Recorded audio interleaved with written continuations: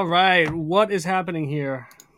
Miguel, welcome back to Rebel Ants Radio. This is the Build in Public video podcast hosted by myself and my co-host, co-partner, co-pilot Miguel. And we are back on a Sunday, back in our normal spot. And we are very excited because we have a special guest tonight, which we'll introduce in just a second. Miguel, how are you? I'm well, man. I didn't win the lottery, but I'm here with you on Rebel Ants Radio, which is the next best thing, right? It is the next best thing. And that 1.4 million? Yeah. I didn't get any of it, and I keep playing, and I keep losing. I don't know if I should stop playing, but then I have no chance of winning, so I'm in a bit of a conundrum here. That's okay. That's like you buying NFT, so it doesn't matter. Yeah, always losing money. That's exactly it. Lottery and NFT are the same thing for me.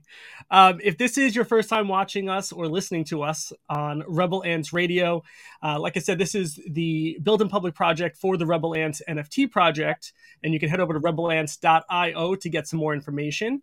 And we are built on 3 pillars of transparency, education, and supporting the Web3 community. And that's exactly why we're excited to speak with our guest, Dario, tonight and learn a little bit more about him, his story, and his upcoming project.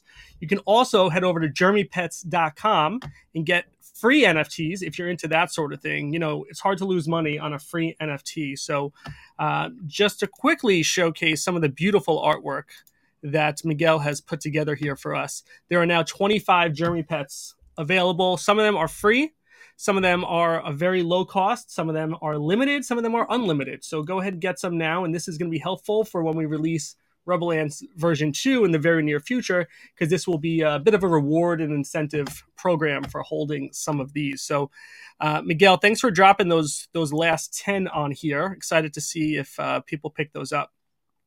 Yeah, we gotta also talk about that. It's not we're doing 500 unique ones, so every single one of them, every single piece is unique, and then we can go into more details as to why it will benefit you to own one of the Jeremy Pets and one of the Rebel Ants. So, yes, go ahead. Let's talk about it. All right, real fast. So version 2 of Rebel Ants is going to be using the power of AI storytelling to do battles every week live here on the show amongst all of the Rebel Ants from version 2. So there's going to be different gangs, affiliations, fractions, and then we're going to have AI tell the story of the battle, and then it's going to randomly generate the winner. So if you're holding one of the winners, not only will you be rewarded for being a holder of the winning gang, but if you're holding a V1 Rebel Ant or a Jeremy Pet, there'll be some kickers and incentives on top of that too. So that's why you want to grab those while you can now before V2 is out and everything else sells out around it. Yeah, man, I'm super excited about today's guest. He's Latino. He's from DR, so I'm excited because he's from DR. I'm from DR, so it's good to see some DR artists out there coming into Web3. So I'm very excited about his project. I've seen some of it on his X page, so looks pretty promising, pretty cool, and I can't wait for him to start releasing stuff so I can start buying a couple of NFTs from him. I agree. I'm excited too. I'm definitely going to grab some once they're live, and excited to talk with Dario. We got DJP saying, hello, family. Thank you for joining us. And all right, let's bring our guests onto the stage. We have got Dario here. Dario, welcome to Rebel Ants Radio. How are you tonight? I'm doing well, fellas. I am excited to be here. I literally feel like I crashed in here. But yeah, we're here. We made it. Here. We're doing I'm excited. Yeah. Yeah, this is good. I also want to just state for the record that Miguel ditched me today for pumpkin picking as a family activity. And I feel like you would not have done that. You appreciate the value of family and tradition, and you would never have done that. I would have done it at the drop of a hat. I absolutely. Tomorrow's my turn. Tomorrow I go pumpkin picking with the fam. So I'm just here like, if wifey tells you you're going, yeah. I know. I know. Does he sleep? Does he sleep next to you? No, if he sleeps next to you, then that makes sense. I thought I was his work wifey, and I thought he would just listen when I say it's time to go pumpkin picking. Listen, I was very busy sitting on my couch watching movies. Side chick problems. Exactly. Yeah, no, it's rough out there. Listen, we've got 8 people watching right now. So hello to everyone who's watching. Feel free to drop a comment. Let us know where you're watching from. Let us know if you have any questions for Dario. We are happy to kind of go through them. He said he's an open book, so we're going to put that to the test. Dario, before we begin, Let's start with something real light, little icebreaker. We haven't done an icebreaker in a while. Here's the question: which NFT would you turn into a Halloween costume for your next Halloween party? Ooh, which NFT would I? Oh, that's a great one. You could Oh just say like a man, project name. It doesn't have to be like a specific like number, like Rebel Ants I know, number I know, I know, I 1873. know. Um, hmm, I think it's always going to be a toss up between Dead Fellas and Ooh, Invisible Friends. It's Deadfellas going to is be a Dead good Fellas. Halloween one. Yeah, because I mean, like I feel like that's the obvious one, you know. Yeah, But it'd be Dead Fellas or Invisible Friends. Those two, I feel like they do really well, really that's a well. good one. That Yeah. is a good one. Miguel, what about you? Good question. You know what? I will probably dress up in a huge penguin suit right now. Oh my god, As a pudgy penguin, or I don't know if we're As a pudgy making fun of penguin, bro. ourselves here. it's a pudgy. Yeah, it's the pudgy. Pull up to Yeah. Walmart. That's right. Yeah. After on our last episode, Dario, we talked a lot about the pudgy penguins, and I was jealous of Miguel. So that next morning at 6 a.m., I went to my next nearest Walmart, because the one nearest to me was sold out, or they didn't carry them. I don't know. But 6 in the morning, I was waiting for that door to open so I can go get my little pudgy toys. Feel like I'm part of the gang. Yeah, that's freaking nuts. Yeah, I myself, I was supposed to go this morning to go get them, but yeah, I'm excited to see an NFT project finally delivering products to Yeah. like Yeah. the mainstream folks. I think it's something that's really really dope to see. Yeah, I'm excited too. Yeah, I think for a costume, I would love to be like a mutant ape if I had the ability to do like all of the crazy, makeup, because some of those mutant apes are pretty gross and scary looking. If not that, then probably like a Roboto. I think I could be a Roboto, put like a little, monitor on my head yeah. and just kind of have fun with that. A little God, monitor. I miss the Robotos. I feel like they were in that same realm of like Cool Cats Hell yeah. and yeah, Yeah. Dead Fellas, Pudgy Penguins, like that Agree. cute IP. Let's see. If they can bring Pudgy Penguins back from the dead, That's right. you can do it with anything. It's true. Pudgies were dead, and people forget They were. that. Yeah. Yeah, Yeah. they were. So if they can do that, then there's still hope. I We'll think talk to that Pablo. We'll talk to Pablo. Yeah. I think that Lucas is a mastermind for Pudgy. I think it was the best thing that happened to them, to that community. Yeah, the guy's really good at marketing. Absolutely. I know that there's been, I don't know if you guys saw some of the stuff that happened yesterday, but definitely you cannot take away the fact that like he took this project from the ground Yeah. and marketed it in a way that's almost to perfection, right? Like I'm somebody that really studies the NFT space, and I study founders, and I study both the founders and artists. Mhm. And one of the people that I studied outside of like, the big artists in the space like Tyler Hobbs or Dave Krugman or, any of these guys, Mhm. was Luca, specifically from the marketing side. And what triggered it for me was like, I was sitting down with my wife one day, and she could give a damn about NFT. She could care less. Yep. She couldn't care less. Yep. But we were in a group chat with someone, and then out of nowhere, she just goes and she posts a little GIF to be funny, Yep. and it's a Pudgy, Yes. and I'm there like, hey lady, that's an NFT you just That's put, right. and she was like, what? The cute penguin? That's an NFT? Then I showed her the toys, and she was like, oh, that's kind of cool. And then it just like snowballed from there. So like, if you understand like the network effect that has for people, right? That you can get away from like the degen aspect, where the only people that are your target demo are, all of us like tech futurists, gambling addicts, right? And you can get to the normal human being. Yeah. Like there's gold there. There's gold there. And I think that, that's something that, has been lacking in the space, but you're seeing a lot more of now in the bear market than ever before. So I'm excited. Yeah, absolutely. That organic reach is so interesting to me, and I've only seen it with pudgies.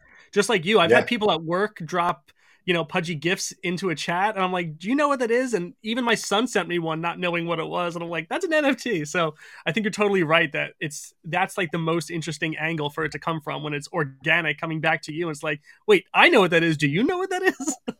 Yeah. And it was done for free, like Exactly. it wasn't transactional. It was none of that. Exactly. It was literally culture building. So Shout out to Luca for that. Yeah, very cool. Sure. All right, I'm interested in your background, especially because on your website, you call yourself a digital illustrator, NFT enthusiast, but you say that a lot of your influence comes from the cartoons you watched growing up. So, what are those cartoons that you were so inspired by? Oh yeah. So I was a Saturday morning cartoon addict. Yeah. So it was WB, right? Early in the morning. Fox Kids for sure. You might have the Disney XD, but that was like, when everything else was cooked and you already saw all the episodes. But I'm also a Cartoon Network like kid. So I'm talking about like the 90s cartoons, like the Dexter's Laboratory, the Johnny Bravos, the Powerpuff Girls, all those like Ed, Ed and Eddies and things like that. And I would just like do nothing but draw cartoons all the time growing up. Like, we couldn't afford much. But the one thing I'll give my mom was that like we would go to this art store downtown. So I'm from New York City. I know you guys are based in Jersey, but there used to be an art store called Pearl Paint. Oh yeah, that was my favorite growing up. Chinatown, yes, yeah. So that was my Toys R Us. Like I would go there and I'd just buy sketchbooks and like micro pens and markers and all those things, and I would just spend hours of my day doing nothing but drawing. Like that was me. I was that kid. And yeah, those cartoons influenced me a lot. And then on top of that, since we're on that subject of like what's influenced me, I read a lot of books growing up, but on top of reading, I studied like the illustrations of a lot of books growing up and a lot of artists. So of course, Keith Haring, you can see Keith Haring in my work for sure. Yeah, but there's an illustrator. Yeah, there's an illustrator that's not as known in the art world, which is Tommy De Paola, and he's really he's really famous in terms of children's books. So if you look up Tommy De Paola and you see his books, you're gonna be like, whoa, like I know I read these books growing up. And I used to like just study his art technique and his style. And when it comes to a lot of you can look it up. There you go. And when it comes to a lot of my work, my illustrative work that celebrates community in the inner city or in the Latino space in the culture, a lot of it is influenced by him, Keith Haring, Murakami, just a bunch of and then like the cartoons that I grew up watching on Cartoon Network and things like that. So I'm someone that like from a young age I just observed and like was like a sponge, and I was just like, yo, like I like this, I like this. How can I make this my own? Like I'm trying to find my voice as I'm growing as an artist, even from the age of like 5 years old. So nice. Yeah, man. How long have you been into the NFT world? I mean, when did you first learn about NFTs? Yeah, so I first learned about NFTs on December 2020. So like that early, which it doesn't feel early to me because I'm like, it's only been like 3 years. Yeah. But compared to everybody else, I'm an OG. But in December 2020, I learned about it. And then I kind of stayed in the background, right? Because I'm like I've said, I'm big on observing first and learning, and then getting into it slowly and surely. But I did that. I learned about the Beeple piece because I feel like that's where it really brought everyone in. Yeah, seeing somebody, that was insane. Like as a digital artist, I saw another digital artist make $69 million. That's insane. In one shot. So in one shot. But we all know that the truth of the matter is he's been, drawing or really creating every day for years. And nobody gave a damn. And then it wasn't until like that moment that everything kind of really popped off for everyone. But that definitely gained my interest. And, a lot of people say, oh yeah, it was the money that brought us into the NFT space, whether you're a collector, a flipper, a creator, whatever. And I think that's partially true. I agree. I think the bigger part for me and for other artists, especially specifically digital artists, was the fact that our art was being finally recognized in the same manner that traditional art was. And that's something that if you've been in the digital art space long enough, like that's insane. Like It's that's huge. something that we would have never thought that we could get. And to see that, and to see not only just people but other artists that have been in the space. I always use this example of Raf Grassetti, right? So he used to be like the art director for God of War, but then he in 2021 he had a fantastic run in the NFT space, creating like 3D art. And it was like his art is insane. Like he's a master Very at detailed. his craft for sure, very detailed. And seeing people like that normally would just get ignored, even though they've contributed so much to our culture, and to the things that we just like. Everybody loves God of War. They love the art, all that stuff, but nobody puts a name to the artist that that really has spearheaded that. And to be able to finally give credit to that, and then a few of the comic book artists that had been playing in the background that started actually making some money during that 2021 NFT run. Like I saw that and I was just like, oh, we're moving in the right direction. It's Yeah. almost like when we went from everybody downloading music on LimeWire to people actually paying and like caring about supporting their artists. It's the same way, except it's just, to me it's like the same thing, except that for musicians, at least musicians had some way, shape, or form to monetize. Digital artists, for We did God not. knows how long, Yeah. we just didn't have that. We just didn't have that. We literally had to know how to navigate the traditional space, which I do. Like I do know that, right? And but to see the digital side just be taken as serious because it just has a more impactful cultural fingerprint than any other space. It's like it's due time. It was due time. Yeah, for me, I've talked about it and touched on in a few other podcasts that we've done that for me, NFTs, for example, were huge because growing up as an artist, like you see all this talent around me, even in art school or even when you're in high school, in your art school, in your art class or whatever, and you see all these great artists, but they'll never be recognized because nobody ever will get to know them. Right. And I feel like NFTs gives them that platform to be able to put that art out there so people can see it, buy it, follow their work and what it is that they're doing. And the community just becomes bigger and bigger. And for me, NFTs was that route. And this is the reason why Kevin and I do this, right? Because we want to make sure that we're giving artists a face and people can kind of resonate and feel more comfortable buying the art, because what's happening in the NFT and crypto world is that the anonymity part it's insane right now and people don't trust it. And I feel like by doing this, we're giving a little bit more leverage, a little bit more trust to whoever is part of that community, if that makes sense. Yeah, no, I 100% agree. So what unique perspective do you believe your background brings to the digital art and the NFT space, you being Latino? I mean, I'm Dominican, so like, come on, we're bringing season into the space.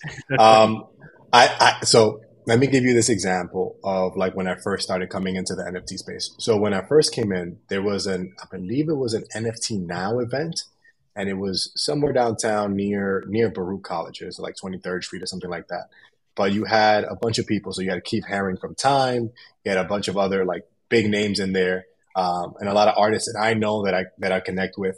And when I go downtown, I bring a student of mine. So at the time, I was the area director for a not-for-profit organization here in Washington Heights, and helping the youth and things like that.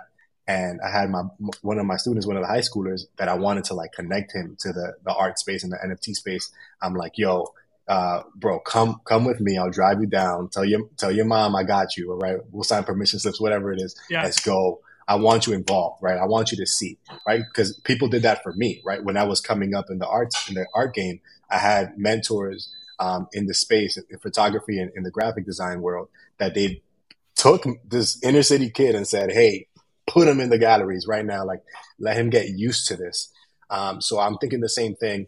And when I go, it's predominantly white, right? It's like 97% white, and I love my white people, but it's one of those things where I'm like, yo, like I would look at that one black person and we would like lock eyes, we give each other a head nod, that kind of stuff. Yeah. And when you have a space like that, right? Like you have one or two options. You can complain about it, right? And I think that there are people who, I understand that sentiment.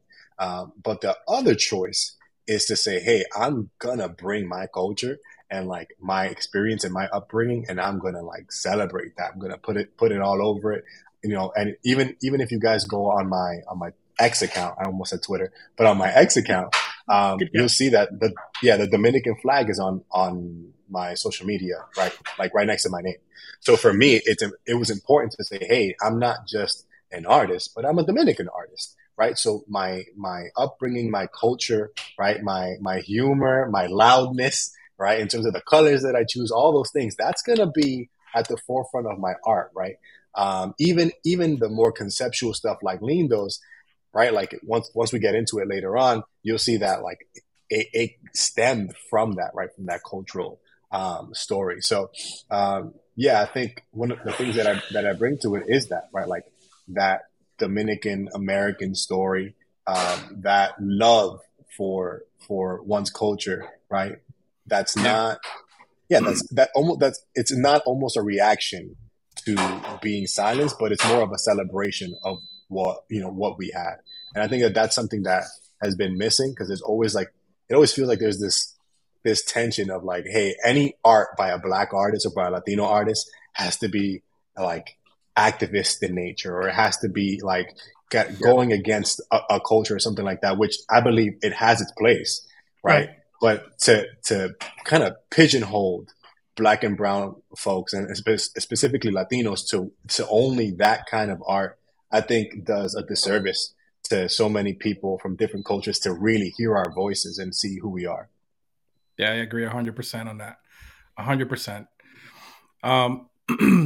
Can you share a story behind finding your creative animation studio? Because I know that we'll get into that into more details and we'll show it, Yeah. on the screen. But it's interesting to me seeing that you're the founder of a creative animation studio, and that's something that's really cool, man. Like really cool to see. Yeah, so let's talk about it because that's a great story about how we cut our teeth in the NFT space, and we launched in an interesting way. So the KHD Studios stands for Knucklehead Studios, and if like I hope people are watching this that have been riding with me for a long time, but Knuckleheads was my first like PFP collection in the NFT space.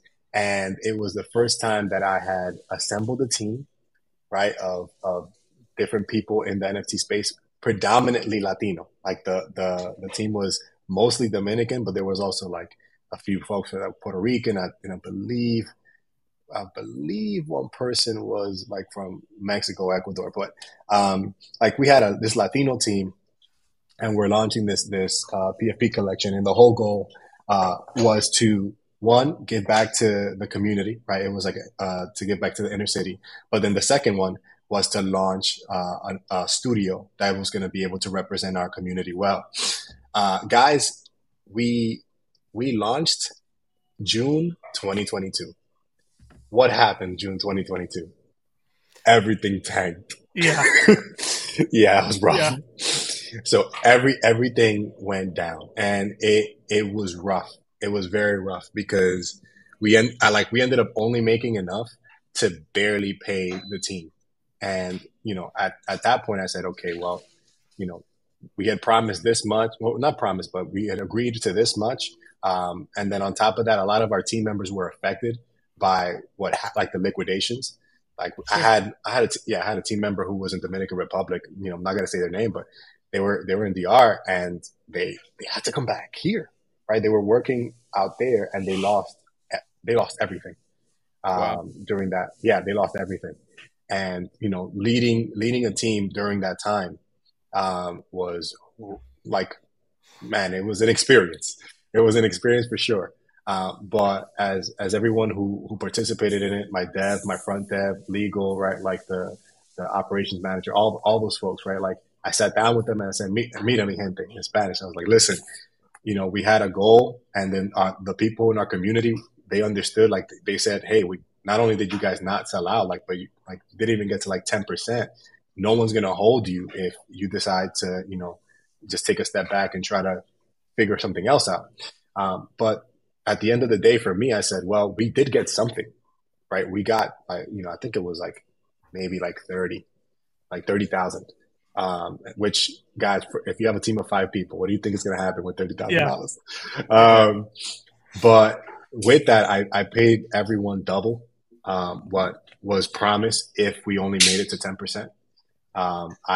For myself, I didn't pay myself that much. But the rest of the money, the rest of the funds I used to pour into the studio and to build that out. So we did that.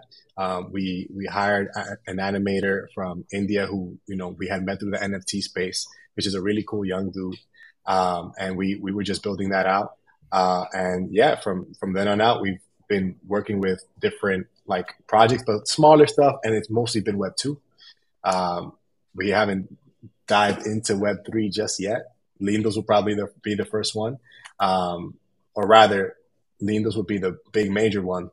The Web2/Web3 project that we worked on was with one of these new buildings that was being built in the Bronx, where we created like an NFT, like an NFT print for the residents there that was exclusive only to the residents there. That's so cool. we onboard, yeah, dude, like it was super dope. We onboarded this company, which is like a huge property management company with like over $2 billion in assets and all this stuff.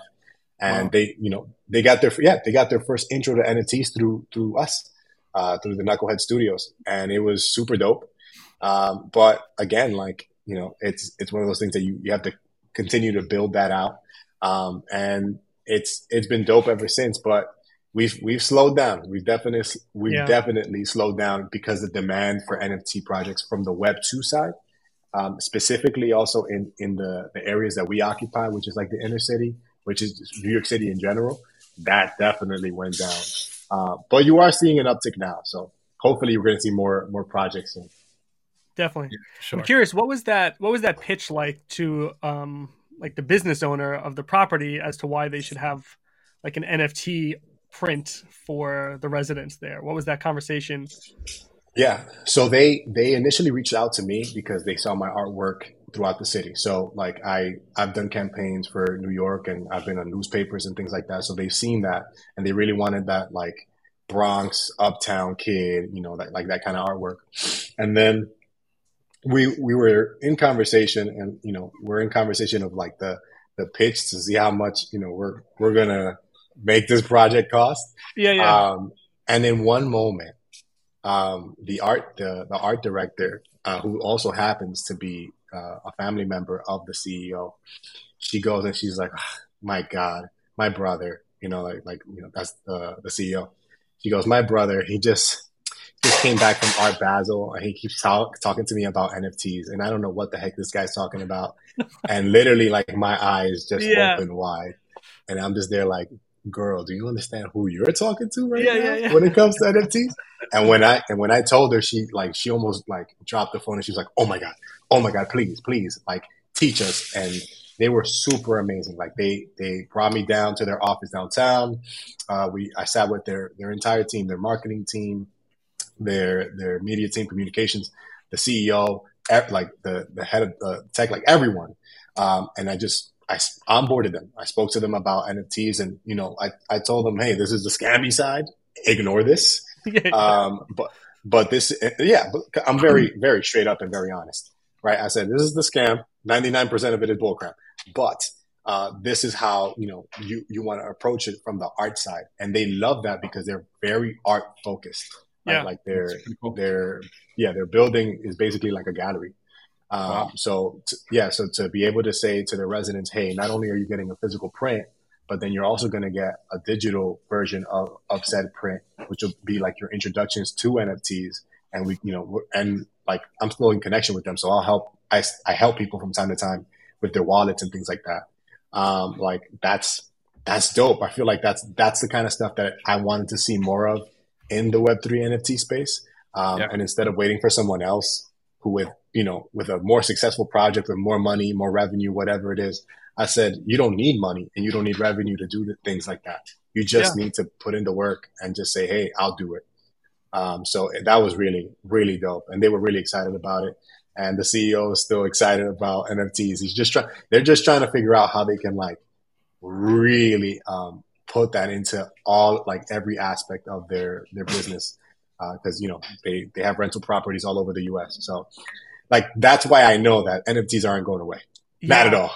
What Yeah. a cool use case. I've not heard of like Yeah. property owners. And now I'm thinking like, okay, could they have token frames in their lobby showcasing artists for Yeah. when, residents are coming in and just kind of decorate the walls of a lobby with your art or, any other artists It token frames NFTs. and not just that, but like they were even interested in like passes, right? Like creating Yeah. a pass for all their properties throughout the US, and then owners of that pass would get all this art and all this cool stuff, and on top of like the business relationship that they have with the local shops, things like that. Like their minds were spinning, and that's what they wanted to see. And this is like the negative side we'll talk about, is just that they didn't know how to scale it on Ethereum. And that was Yeah. something that, at the time, we weren't talking about Arbitrum or Base or anything like that. So, it's still exciting because I know that the opportunities are out there. And, if you're a team, you got a platform or something, talk to these people because they're itching. They're itching for it. Yeah. So Yeah. cool. I'm excited to hear about like a new use case for that. So that's really cool. So I'll give you a chance to introduce Lindos, and what I would ask for you is explain what it is. What's the elevator pitch for that? But also, I'm curious to hear, what did you learn from launching Knucklehead Studios and some of your other digital projects that kind of is helping guide the launch of this project? Okay. So do you want the pitch first, or do you want Give me the pitch Knuck- first. I'll throw it up on the screen. Okay. Cool. We'll put it big here. By the way, I've been Cool. trying to put the NFT on the token frame, and it came up on the under my wallet, but for some reason it's not coming up under the token frame wallet, which is weird. Ooh. I don't know how that works. Yeah. Sorry. Good. But yeah, we'll figure it out. But the quick 15-second pitch for Lindos is that Lindos is an art project. It is my attempt, but like my idea of taking a wallet and saying, hey, as an artist, instead of like just connecting my provenance through my personal wallet, I'm just going to take a project and like hit every single aspect of the NFT space. So not just doing one-of-ones, not just doing open editions, but also doing PFPs, and eventually, I'm going to just announce this now, but eventually generative art in the lines of like art blocks and things like that. So my goal is to take this idea that I've had, and just like hit every aspect of the NFT space, but hyper focus on art. That's like the main goal for Lindos. And then the narrative behind it is exploring digital identity, AI technology, and humanity, and doing it in a cartoon style. So that's the main focus of this project. I love it. And so when you say it, yeah. you're going to explore these different aspects of the digital space, so is Prime Subjects a piece within Lindos? Is that it? Yes. Yes. So Prime Subject, yeah, it's a piece within Lindos. So the first thing that we did for the Lindos project, we actually started with one-of-ones, right? So we launched 6 one-of-ones for the Lindos Genesis collection, and that collection sold out. And those were like almost like the sketches, or like the first like the cave paintings of the Lindos project, right? Just me putting out these ideas that I've had, right? So and if you go to the foundation page, because I'm using Foundation for that. If you go to the foundation page, you can see the Lindos Genesis collection, and then kind of see like where the idea behind some of the things there. And then from there, we went to editions.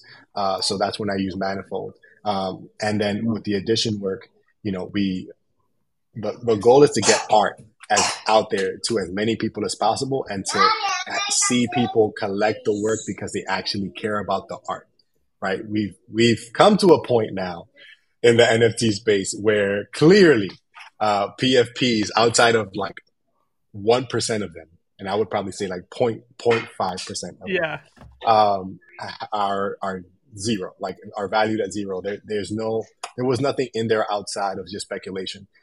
But when it comes to the art side of the space, it's been nothing but up, right? In terms of like the perception, because that's what brought most of the artists in. That's actually what brought most non-artists and just traditional Web 2 people in, which was, hey, like the artist that I like is here. So for me, being able to say, hey, we're not in December 2020 anymore, right? As an artist, you don't have to go and learn Solidity in order to launch a project, in order to do all these cool things. If you're an artist, you can take your idea and like go off and bring it out to stretch it out to its fullest extent in all the myriad of ways that the space allows you to. I think of people like Sam Spratt, who's almost in that realm. So Sam, I would say Dirty Robot, the guy from Renga. Those two are guys, again, I'm always studying, that understand that, right? So Sam not only does one of ones, he has editions. Not only does he have editions, but he also has technically a PFP collections with the Skulls of Lucci, right? Even if it's very limited, it's still a PFP collection. Yeah. And when you look at that, and then he also understands the gamification of it. So his launch recently with Nifty Gateway, right? Like the story and the gamification and the narrative aspect of the space. When you see that, you're seeing a digital artist really take every tool and every avenue in the space, in the Web3 space that has been created in the past couple of years by great folks like Foundation, like Manifold, like Nifty, like Bueno, right? Like the Art Blocks, all these platforms that have created these really great tools for artists. And for me, I'm looking at my project and saying, I want to be able to showcase them all under this umbrella of Lindos, right? All under this project with the same art, or rather the same characters, the same narrative, but being able to just put that out there as much as possible and hyper focus on the art. So that, if someone says, well, what's the utility? Like a lot of these bots will say on the comments, if you guys go on the Lindos page, you'll see it's a little botted in there. But you'll see a lot of people saying, oh, well, like what do I get? And I'm just like, this is art.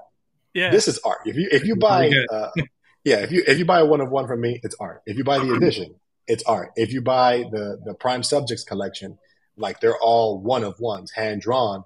And even though they are a profile picture, like the intention is for you to use them as a profile picture, right? It's all art because it's no different than if I literally take a sketch pad and draw it for you and then give it to you, right? It's not generated or anything, right? So the main goal of this project is to put this art out there and to be able to kind of show other artists, almost not pave the way, because I feel like other people are also paving the way, but really kind of like focus in and say, hey, you can do this with your own art, right? With your own project, and kind of go from there.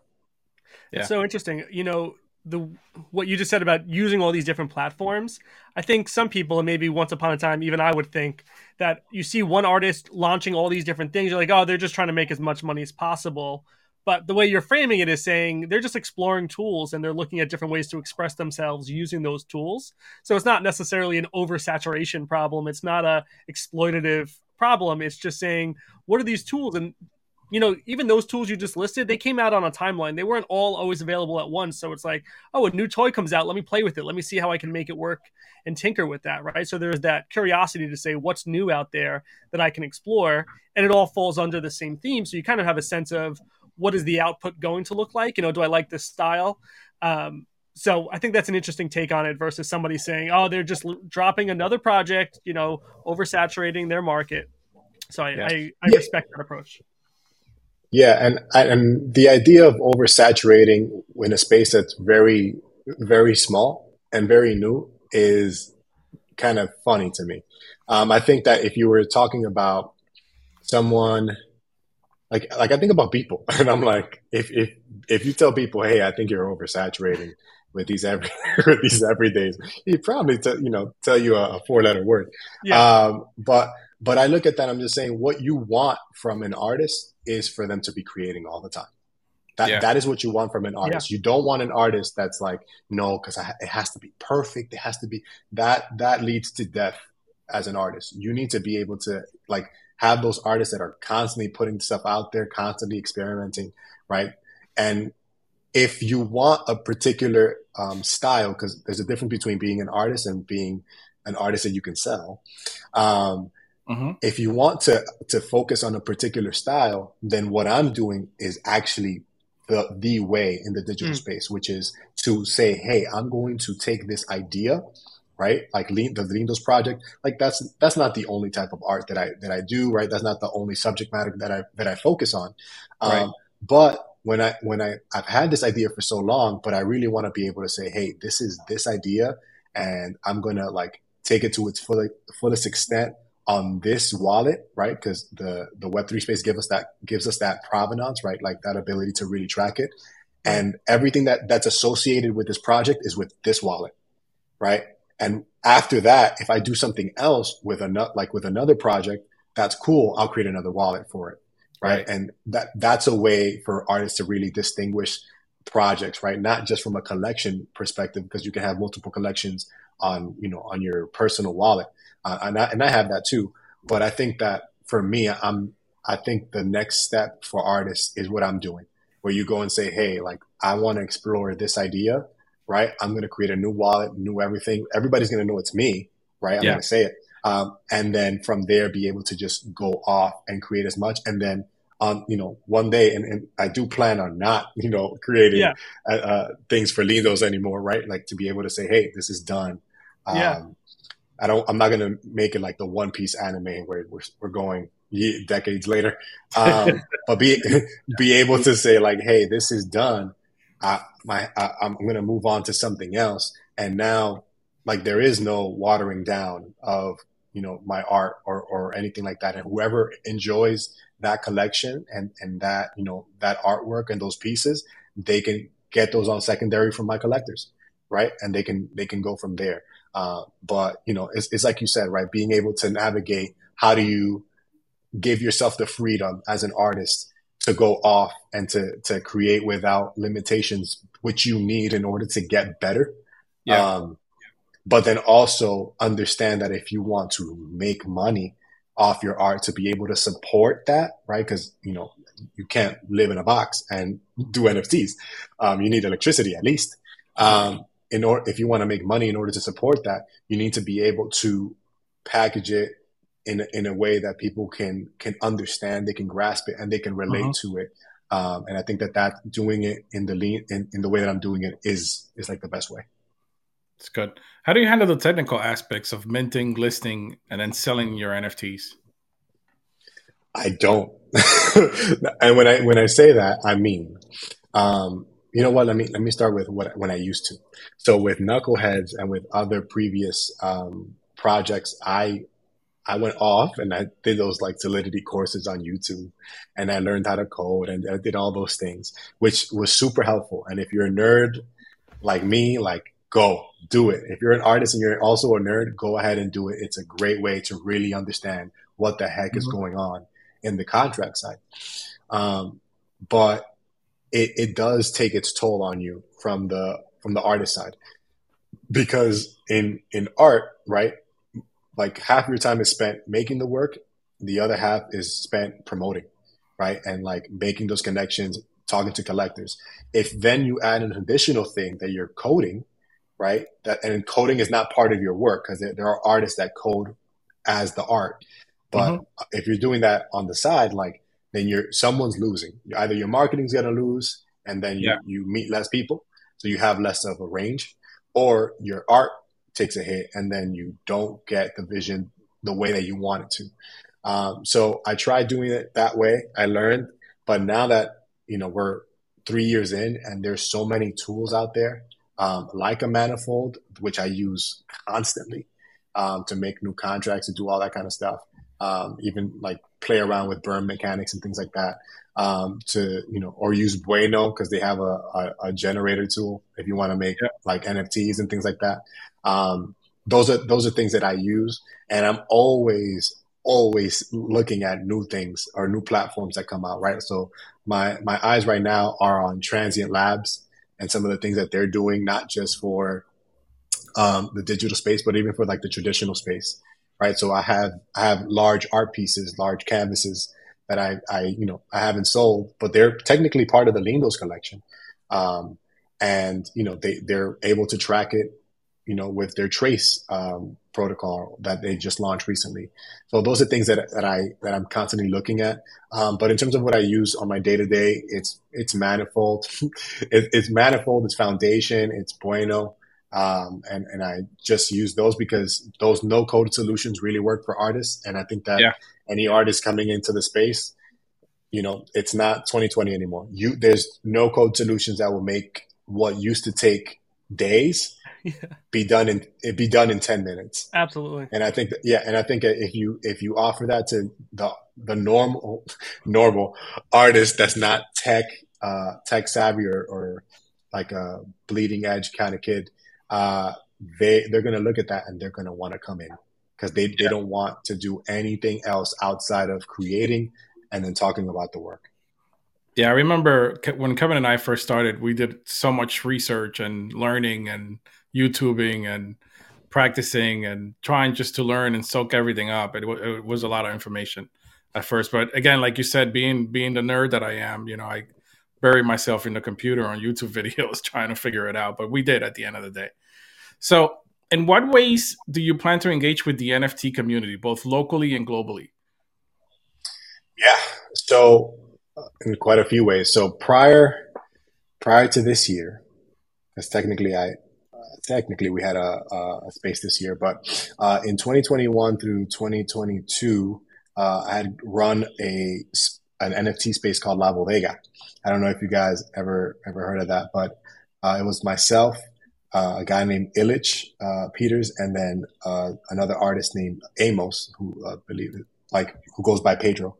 And it was us three Dominicans, and we were running this Latino Dominican NFT space, and we did really well. We reached out to hundreds of people. We helped quite a few artists sell out in the Latino space. Many people directly from the Dominican Republic. And we had a major impact there. We ended up having a IRL show at NFT NYC at South Street Seaport. Nice. Along with a few, it was dope. It was amazing. But what ended up happening was that all three of us were artists, not content creators. And when we did that, we took a hit, right, in terms of our artistic career to do that. And just like knuckleheads, you do things and you learn, right, and then you pivot. Yep. And what I learned as an artist, right, was that in order to get my people's work and our voices heard and have the biggest impact, I need to have a much larger platform individually and be able to use that to bring other people in. And that's really weird. That's something that I still to this day kind of wrestle with. But it's true because I'm an artist, right? Because that's the career that I want to focus in on, right? If it was just content creation, then I would just double down. But because I want to be an artist, that's who I am. The best way I can do that is by making sure that I'm putting myself out there as much as possible. And then as I do that, I put my people on. And that's something that, that I've been focused on now. And then on top of that, from a more IRL perspective, is being able to talk about these Web3 initiatives and the things that are happening in the NFT space with artists, from the block, the people that from the Northern Manhattan Arts Council or things like that, right? Being able to have those conversations with them, because most of them still think it's all a scam, it's all bull crap. And, I tell them, I'm like, 99% of it, yeah, for sure. I'm with you. Mm-hmm. But, I also tell them, but who doesn't think it's a scam? Facebook, the CEO of Instagram. Right. Yeah, right? Like Google, the people who are in the background while everybody's laughing, they have their own blockchains running. They're trying to figure out ways to institute this. This is coming, whether you want it or not. And it would be awesome if the people in the Latino community, right, and the places that I came up in, would not be left behind again in these technical movements. But instead that we would already have advocates and ambassadors in these spaces that, would be able to give us a leg up, and that, we'd be, at the very least on par or an equal footing with our brothers and sisters from other spaces, other races. And that's, that's something that matters to me. I know that for other people that doesn't matter that much, but I know that for me that does matter. Yeah, I love that idea of like creating that equity for everyone, seeing that this wave is coming, right? Like this wave of Web3, whatever it is, right? And Yeah. you've been in the NFT space for 3 years. I've been buying crypto since 2010, and Miguel's been buying since 2009. But like, it still feels early in that wave. So like, y'all been in here since 2009. just Am I talking? making Am a I lot of talking to bad millionaires? decisions. It's just Am I talking to bad millionaires? decisions is what I've made for the past 15 years. No. So. Did you But buy pizza with Bitcoin? no, I bought. I've told the story, but I bought. It was 2012, and I was trying to show my wife like how cool Bitcoin is. And look, Overstock.com lets you buy things with Bitcoin. So let's buy this painting that's normally $200 with Bitcoin. That painting is now worth the value of my house. Like, Oh, it God. is what it is. It is what it is. It is what it is. Yeah, I Who am knew, still right? Who knew? diamond handing. Yeah, I what didn't I'm diamond doing. hand. I'm paper hands for sure. No, I mean, I did take some out just to figure out, like, get my feet wet with taxes and see what happens. And, I bought my house, did a couple of things, but nothing major. I mean, I'm still holding tight, seeing what happens in the future. I'm a firm believer of just waiting. I got to try that. Just wait. DCA, Yeah. and that's it. Yeah. And having nightmares at night. Oh no. Dario, I'm curious, all that networking that you just talked about and like that need to network, have you seen any like tangible payoffs from that? Like any benefit from doing that? Yes. That's an instant yes. Yeah. Tell us more. So when I was running La Bodega, right, I was definitely networking and people knew my name. And, even if you go right now on Twitter, right, and you check the people who follow me, there's some of the biggest names in the NFT space, right? Even though my following isn't the greatest, the people who do follow me are, they know I've been around and I've been in, like in multiple in real life spaces and, been a panel guest and done talks and done all this stuff, and I never really connected the monetary side of it to it, right? Or like the impact side of that to it. And I think that the reason why is because, again, I focused on trying to open the door for other people, right? And when you open the door for other people, you never end up going inside. Because what happens is that a line of other folks are just going to come in, and Agreed. like unless you eventually let go of the door, right, and go, like, you're not going to be able to do it. And what I learned was that the best thing to do is to open the door and stick something, like, to wedge it, and then go in, right? And the only way you can do that, right, is if you have like the resources and like the almost like you just have the resources to do something like that. And I had to take a step back and say, I just didn't have it. And that's okay, right? It's okay. Yeah. But eventually I will, right? Eventually I will. Until then, I'm building to it, right? So that I can afford the little doorstop. But when I did that, I also said, okay, I'm going to double down and I'm going to learn from artists who are really good with networking. So someone that I study is Dave Krugman.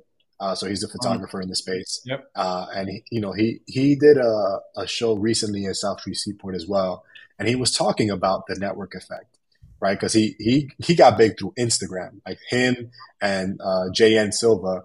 The JN Silva was one of the guys who actually brought me into the NFT space. They're very big on Instagram. That's how they cut their teeth in the photography game. And Dave's main talk in that space was make sure that you're talking to people, that you're active on social media, and that you have in real life connections, people that you can even consider patrons, especially as an artist, people that would advocate for your art when you're not there, right? Mm-hmm. Because you can talk all day about your art, and you see it on these spaces where artists, They wax poetically about their art. That it's a butterfly that transforms into a dragon, and then it's spiritual. All this stuff, which I'm sure it is, right? But that's very different than if some random person that is not the artist goes on a space and says, "Hey, you know who's dope? Dario." Like Yeah. that's what matters, right? And when you have that mindset, and I hope there are artists listening in on this, but when you have that mindset and you understand that, that's when you say, "Hey, I need to be more intentional about the spaces that I put myself in and the people that I talk to. Not because I don't want to talk to everybody. I do. I'm Dominican. I like being charming, but it's, hey, who am I talking to? Like, what are the spaces that I find myself in, right? And that's what led me to apply to Station 3. So I don't know if you guys know about Station 3, but it was this almost like a Web3 hub founded by Bob Lucas, who is a dope crypto trader. Apparently, he's really good. But he created this Web3 initiative in the financial district in New York City, and they launched an NFT collection, and they used the funds of the NFT collection to give grants to artists that wanted office space slash just a creative space to work with other artists in the Web3 space. And I applied and I got the grant. So I'm there now. I'm going to be there. I believe it's a 6-month grant till January, and then from there we'll see. But I've been there, and it's literally the best decision I've made in awesome. the NFT space, like bar none. Awesome. Yeah, it's amazing. You guys should definitely check it out. Not going to shill their project, but they be giving out ringers. They be giving out ringers NFTs in there. I'm just saying. I'll take a ringer. Yeah, listen, but they have like great partnerships, right? Like they just partnered up with Sotheby's, right? Like they also like host Polygon. Like they're connected with the biggest names in the NFT, the Web3 art space, and also just like the Web3 space in general. And for me, I'm like, if I'm here talking about wanting to be like an advocate or someone of my culture, Dominican, Latino, in those spaces, right? In the what is it that Lin-Manuel Miranda said in that play? In the room. In the room, like in the room where they sign, whatever. Yeah, the room where it happens. In the room where it happens. Thank you. There you go. My wife's a big Hamilton fan, so like I should have known that. But I want to be in the room where it happens. And at Station 3, it's definitely the room where it happens, like for sure. And with that, like I've been able to connect with really dope artists that are coming up. I've had some like one-of-ones just sell out almost immediately because of that network effect. People like seeing the work like physically, because I'll do prints and all this stuff, and I'll leave it on my desk because I got a dedicated desk there now. Nice. Shout outs to Bob. Yeah, I mean, if you're consistent and you show up, they're going to be like, yeah, he's a dedicated desk. And, I have prints there and all that stuff. And I'm doing everything I had learned from the traditional circuit, right? Which is like, hey, be consistent, show your work, give things out for free, like a postcard, a print, whatever it is. Like the things that I already knew, right? Because we're talking about interacting with human beings. Yeah. And then from there, being able to build and have that network effect of people that know me personally, but also like and love my art and have connected to it. And then from there, when I'm not there, they're advocating for me, right? And even, the last, I got like 20 seconds, but the last example I'll give of this is Brian Brickman. You guys know Brian? I don't think so. Doesn't sound familiar. So he just did a bunch of collections with, I know it was Transient Labs or Prohibition, but he just had a solo gallery now. So we have Brian Brickman. He's definitely well known in the Web3 space, but he's an illustrator as well.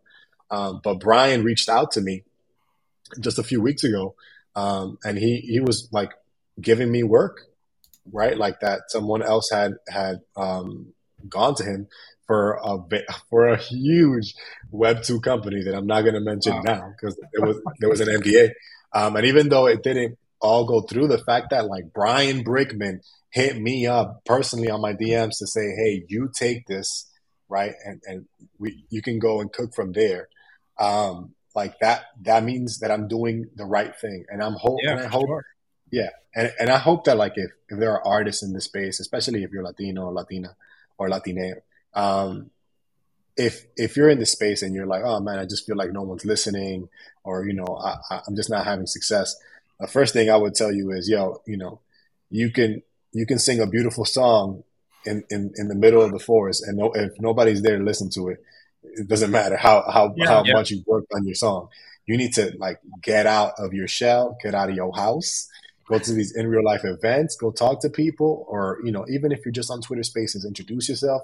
Like you need to get out there because that's like 60% of it.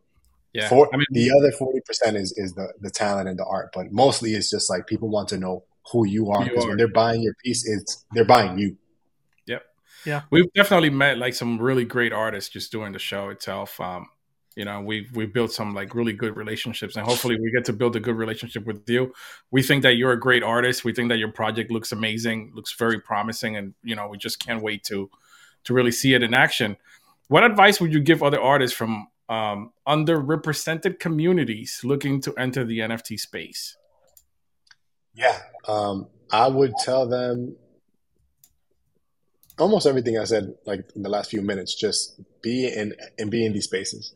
It is uncomfortable, but you're in order to do something or to be something you've never been, you need to do something you've never done. Mm. And Yep. that means that you have to put yourself in a place where it's not like you're not culturally comfortable, right? Like these people aren't dancing bachata. They don't know what hookah is. They don't, like but they might know hookah, but they don't know, right? Like certain cultural things. You need to be okay with being uncomfortable. You need to be okay with rejection because most of the time it's all going to be rejection, right?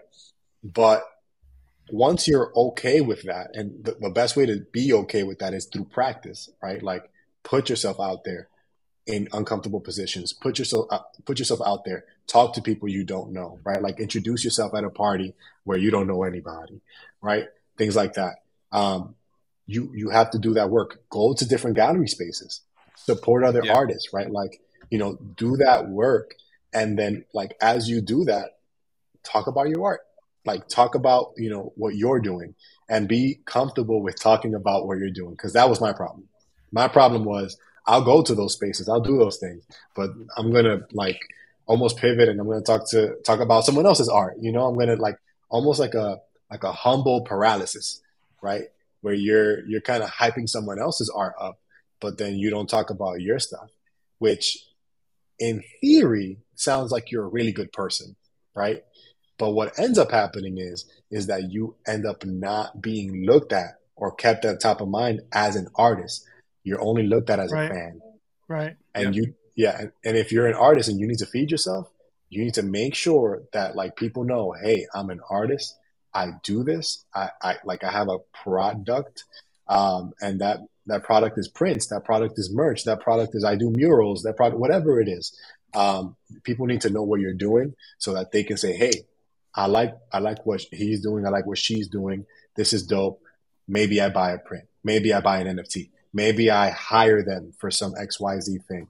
Like those are things that you should keep in mind. Awesome.